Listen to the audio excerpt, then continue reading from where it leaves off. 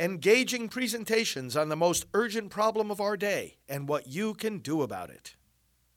Now, the End Abortion Podcast by Priests for Life. Hey friends, Father Frank Pavone here, National Director of Priests for Life. Welcome to Praying for America on this Tuesday night, and we welcome you and all the patriots, all the Christians joining us from across this country, and we even have friends joining us from around the world. We appreciate your love and respect for America, and we pray that we'll be always worthy of that respect. Pardon our current leadership. I know it's a disaster, it's embarrassment. But we're going to do better. And that's part of what this program is about. That's part of the goal, brothers and sisters, of coming together like this.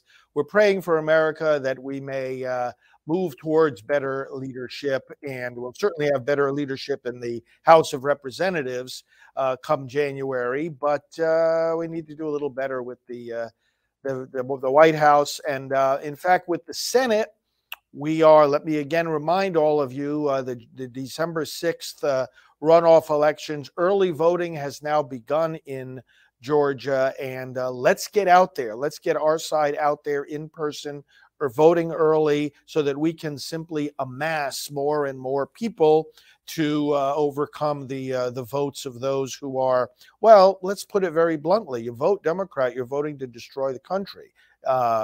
Shame on you. It really is. We're really at a point where we've just got to say that explicitly and clearly and repeatedly and unapologetically, and make sure that we let it sink in and help it sink into the minds and hearts of our fellow citizens. You vote Democrat, you're voting to destroy the country. Just think of the D, Democrat, destroy, D-E. Both words begin with D-E for a reason. Because right now they mean the same thing. And we're going to pray about that, but we're going to pray and talk in this program about the rebuilding process. The rebuilding process.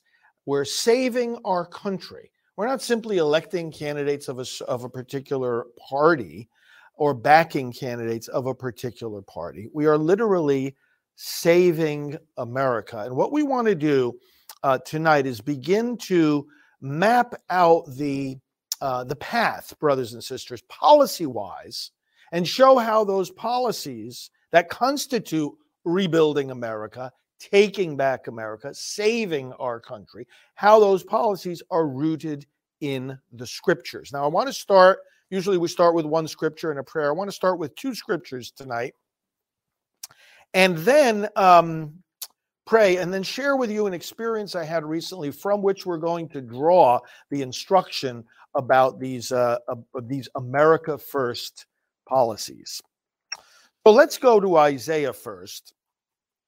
The prophet Isaiah in chapter 58, as you know, if you know the word, it's a very stirring chapter, calling for not only justice and righteousness, but for people to cry out for justice and righteousness. That's what we're doing when we're crying out, save our nation.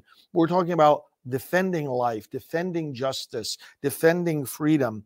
And the Lord has some very clear words for his people here. Let me just start here with verse 9, the second part of verse 9. If you do away with the yoke of oppression, with the pointing finger and malicious talk, and if you spend yourselves in behalf of the hungry and satisfy the needs of the oppressed, then your light will rise in darkness, and your night will become like the noonday. The Lord will guide you always. He will satisfy your needs in a sun-scorched land and will strengthen your frame. You will be like a well-watered garden, like a spring whose waters never fail. Your people will rebuild the ancient ruins and will raise up the age-old foundations. You will be called repairer of broken walls, restorer of streets with dwellings.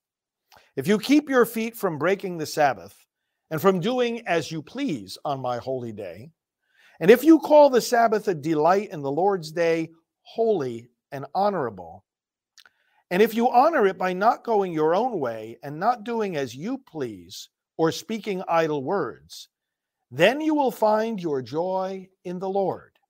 And I will cause you to ride on the heights of the land and to feast on the inheritance of your father Jacob. The mouth of the Lord has spoken. Isaiah 58, talking about how to restore the nation. You've got foundations into which you have to sink the pillars of whatever policy you're going to pursue. That's what we're doing. Let's go also to a particularly well-known verse in 2 Chronicles chapter 7. I told you the story some time ago of one of my speaking engagements in the course of my now 30-year speaking tour of the United States on behalf of pro-life. And one of the talks that was scheduled for me was, usually I have an evening talk. It might be scheduled for 7, for 8, for 9 o'clock.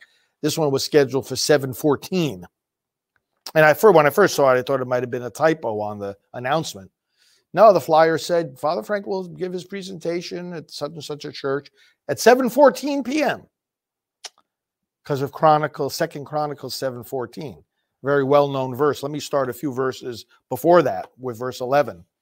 When Solomon had finished the temple of the Lord and the royal palace and had succeeded in carrying out all he had in mind to do in the temple of the Lord and in his own palace, the Lord appeared to him at night and said, I have heard your prayer and have chosen this place for myself as a temple for sacrifices. When I shut up the heavens so that there is no rain, or command locusts to devour the land, or send a plague among my people, if my people who are called by my name will humble themselves and pray, and seek my face, and turn from their wicked ways, then I will hear from heaven, and will forgive their sin, and will heal their land. That is the promise of restoration. You know what, friends? God has sent a plague among us. The Democrat Party, its leaders, and their godless, destructive policies. Let's make no mistake about it. And the preachers in the churches need to start saying this. Yes, we preach the word of God, but we've got to connect the dots for people. We've got to add up 1 and 1 and show people that it makes 2. God has sent a plague among us, starting with the bloodshed of the innocent babies that these people couldn't care less about. They could not possibly be more blind to the bloodshed of the babies in the womb that they want to abort more and more of, they can't get enough abortion. And all the other destructive policies as well. They hate America. God has sent a plague among us. Not a single Democrat politician should be holding a single political office anywhere in our country, at any level of government, at any time from today forward. Should not be the case. And if it is, we have an obligation to change that. Brothers and sisters, we have to be as clear about this as we possibly can. It's a plague on America. And the sooner we realize that, the better. And we're not going to be caught up into this idea of, let's just, kind of try to get along. There is no getting along with people who have become your enemy and who want to destroy you. You don't go get along with them. You get them out of power. You neutralize the threat. You say, enough of this. We're not going to give you our vote. We're not going to give you political power. We're not going to give you responsibility. And if you're in those positions, we will expose what you are doing. We will show the citizens who were responsible for electing you what a mistake that was. And we will propose the alternative clearly. But this is not just an academic debate. We've got to get these people out of power. We've got to get the party out of power. And we have got to stop their agenda while they are in power. And so, brothers and sisters, that's That's what we want to pray about right now. And then I'm going to start showing you step by step. We'll do this over a number of programs, what those policies are and how they are rooted in the Word of God. So let's pray. Lord, we thank you for the clear vision that your Word sets out for us, that all that we do has to be rooted in your Word. All that we do in public policy, as well as in our private decisions, has to be rooted in and reflect the truth of your Word. You tell us here in these passages, Lord, that we are to seek your face and repent of our sins. Lord, in order to do that, first we have to know what sin is. Well, awaken your citizens and awaken our political leaders that first and foremost, it's sinful to kill a baby. It's sinful to kill a baby. It's sinful to permit others to kill babies. It's sinful to fund the killing of babies or to justify it in any way, shape, or form, to support court decisions and laws that protect the killing of babies and those who do it, or to complain against or oppose court decisions and laws that protect those babies. Lord God, enlighten our people.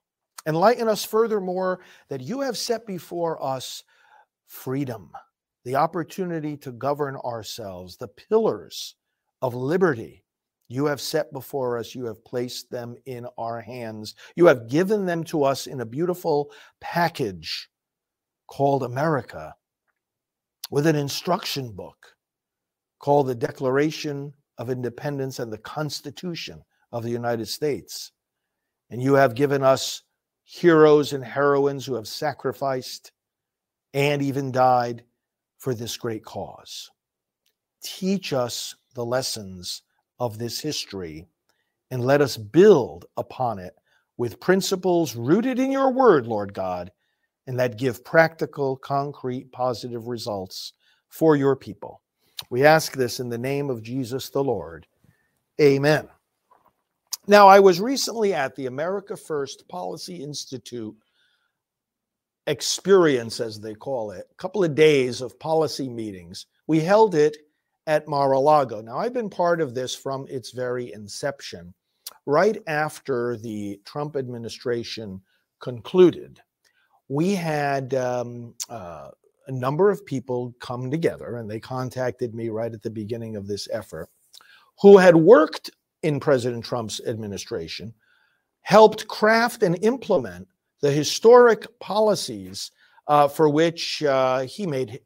of which he made history in so many ways. Unprecedented progress for America on the economy and at the border and in so many other ways. Advances for religious freedom, advances for the right to life, and so forth.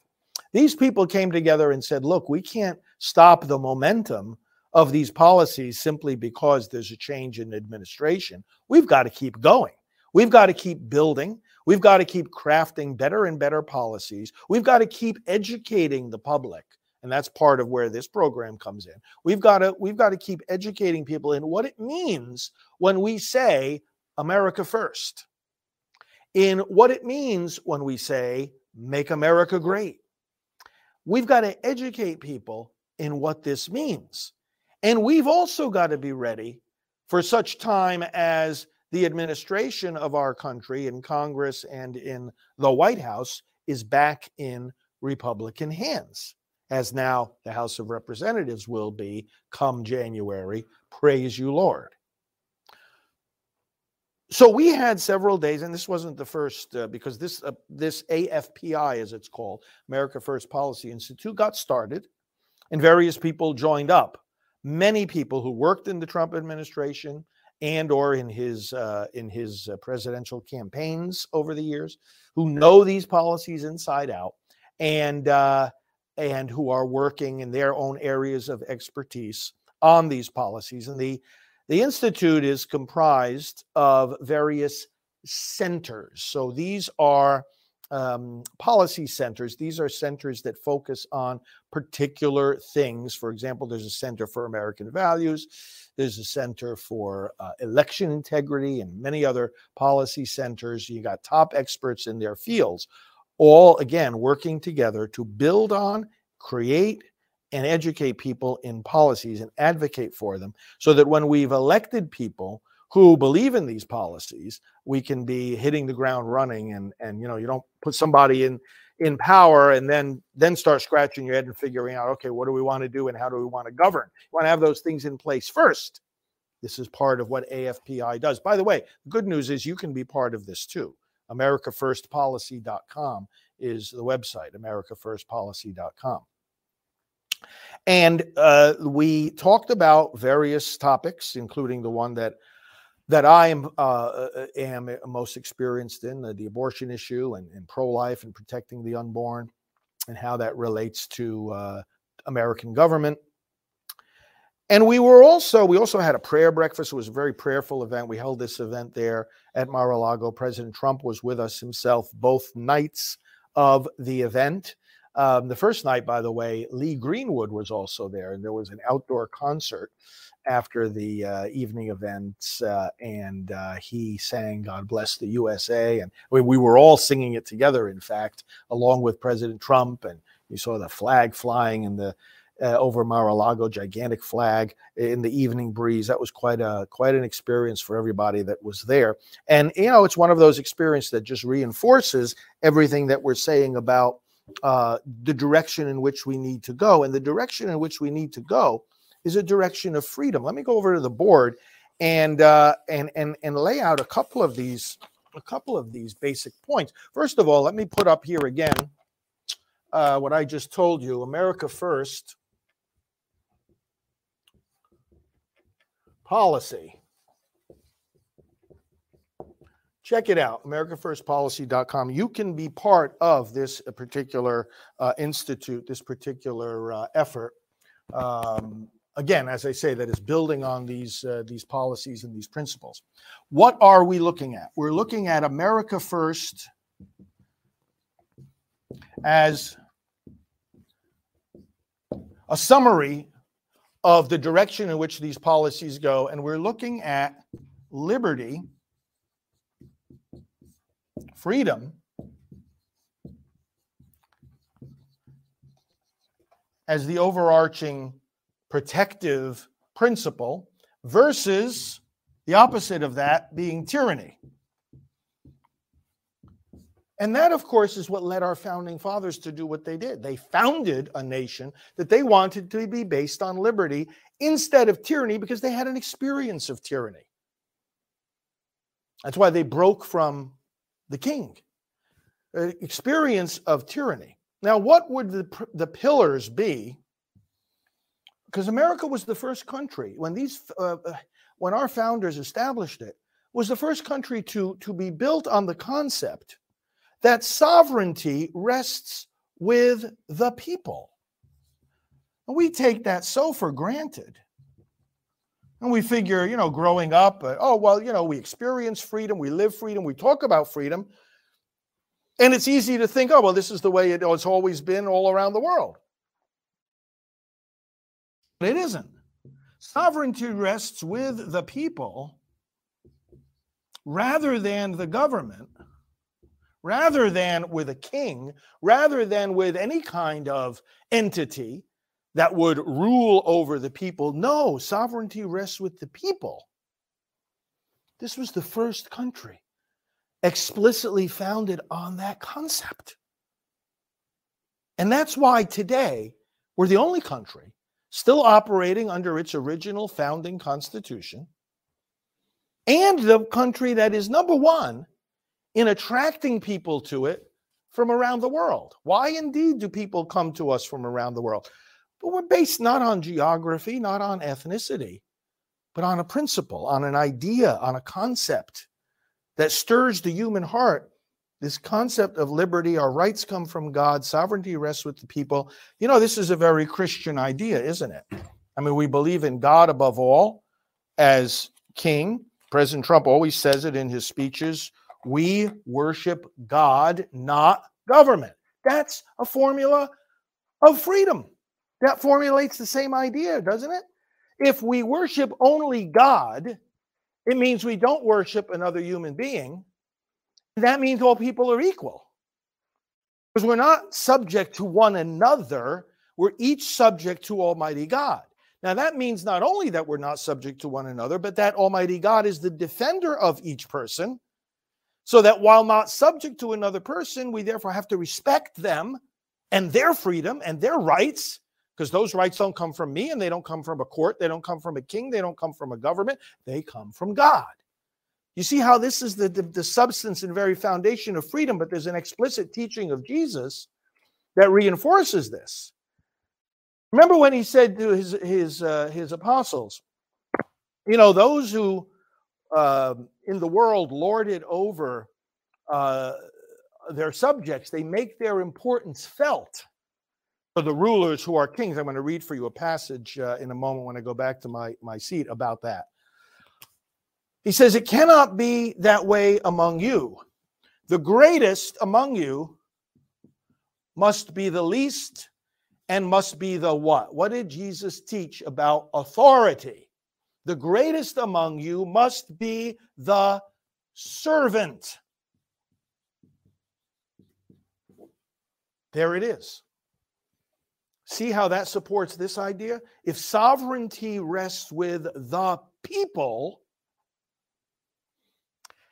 then those that the people elect to certain positions of government authority are actually subject to the people. It returns things upside down from the thinking of the world. It turns tyranny upside down. It's not the people subject to the king. It's not the people subject to government. It's government of the people, by the people, for the people, subject to the people. You don't answer to your congressman. He or she answers to you. You don't answer to your president. He answers to you. And somebody who articulates that as consistently and clearly as anybody else is President Trump. This is not about me. This is not my campaign, he said when he announced his run for the White House just a few weeks ago.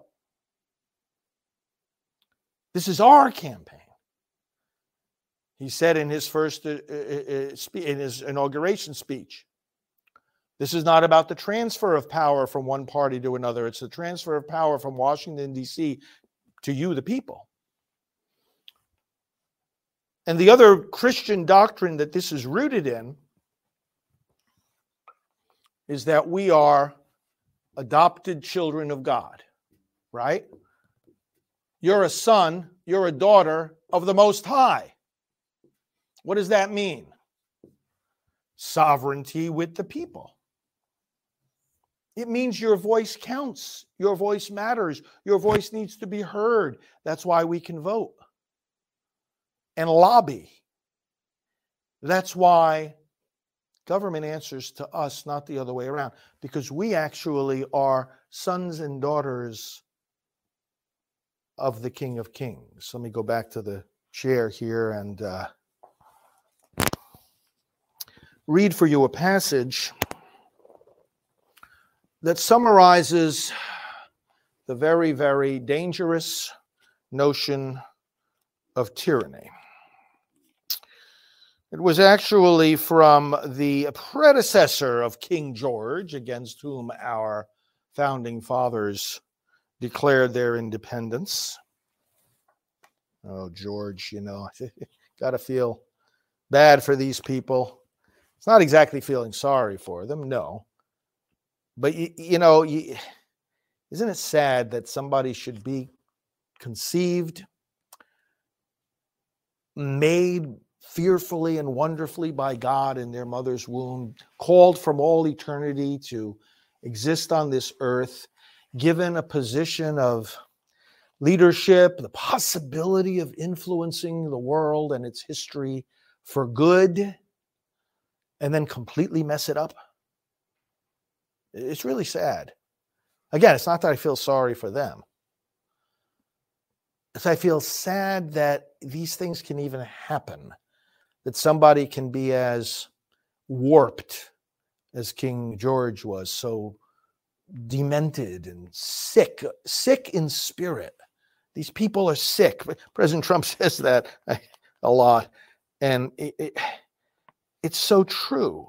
And his predecessor was sick too, King James I, in an address to Parliament in 1610. The misguided, disfigured king said, let me just read this. Listen to the sickness of this. The state of monarchy is the supremest thing upon earth, for kings are not only God's lieutenants upon earth and sit upon God's throne. Excuse me? I'm going to show you a scripture about that in a moment. Sit upon God's throne, but even by God himself are called gods. Kings are justly called gods. For that they exercise a manner of resemblance of divine power upon earth. They have power of raising and casting down, of life and of death. Oh, alarm should be going off in everybody's head about that. Of life and of death, judges over all their subjects and in all causes, and yet accountable to none but God. You see how this is absolutely upside down? Accountable to none but God. No. You're accountable to the people, not accountable to none but God, in this arrogant, sick way of thinking. To dispute what God may do is blasphemy. So it is sedition in subjects to dispute what a king may do in the height of his power. I would wish you to be careful to avoid three things in the matter of grievances. First, that you do not meddle with the main points of government. That is my craft. No, sir, it's ours. Secondly, I would not have you meddle with such ancient rights of mine as I have received from my predecessors. No, sir, any power you have, you receive from us. And third, I pray you beware to exhibit for grievance anything that is established by a settled law. Settled law. This is what the other side, when they have their immoral laws like those supporting abortion or their immoral court decisions like Roe v. Wade, they use that same phrase. Oh, this is settled law. Well, Roe v. Wade isn't settled anymore, is it? For it is an undutiful part in subjects to press their king, wherein they know beforehand he will refuse them. Yeah, so what? You see how this tyranny, and again, if you're just joining us, I just read words from King James I, predecessor of King George. He addressed Parliament in 1610. No wonder why we had an American Revolution. No wonder why we have a Declaration of Independence. We're independent from this nonsense. You know, a lot of scriptures come to mind when you hear these arrogant words. And especially when he says, kings sit upon God's throne. In Isaiah 14, Isaiah chides the king of Babylon, and he said, you said in your heart, I will ascend to the throne. I will be like the Most High. How you have fallen from the heavens, O Lucifer, Isaiah says to that king. How you have fallen from the heavens because of what you said in your heart. See, the thinking of Jesus is just the opposite. Paul says to the Philippians, though he was in the form of God, Jesus did not deem equality with God something to be grasped at, but rather he emptied himself, taking the form of a slave. So Jesus, who is God, deigns to come among us, not to serve, but to give his life. I have come to set the captives free. He's Almighty God, and yet he gives himself. Why? So that we can be free. Jesus says in the book of Revelation 3:21, to the victor, I will give the right to sit with me on my throne. He's talking about us. He will give us. As I said a moment ago, we're all sons and daughters of God. If we accept faith in Christ and we're adopted by God the Father, Christ says he will give us to sit with him on his throne. You see how this is? The Christian doctrine is exactly the opposite of tyranny. The king says here he sits on God's throne and is accountable to no one but God. Jesus Christ says those who have authority are accountable to the rest of us. They are to serve us, and we're the ones that get to sit on God's throne. What a perfect opposite it is. What a perfect opposite.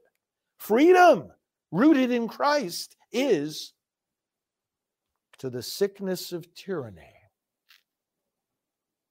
I said earlier, God has sent a plague on our country in the Democrat Party. He has. It's a plague. It's got to be rooted out forever. And that plague is characterized by tyranny. You study it carefully, friends. The Democrat Party and its policies today believe in tyranny. That's why they hate the gospel. That's why they hate religious freedom. That's why they hate the church. That is why they hate God. And that's why, as Pew Research has revealed in various studies, the non-religious people in this country tend to gravitate towards that plague of a party called the Democrat Party. They gravitate there. That's where you're going to find the gravitation of people that do not believe, do not pray, do not read the Bible, do not go to church, do not believe in God. Of course, they don't believe in God. They believe in government. They believe in tyranny. Tyranny is what we rebel against. Tyranny is what we oppose. And tyranny is what we must eradicate. Friends, let's pray.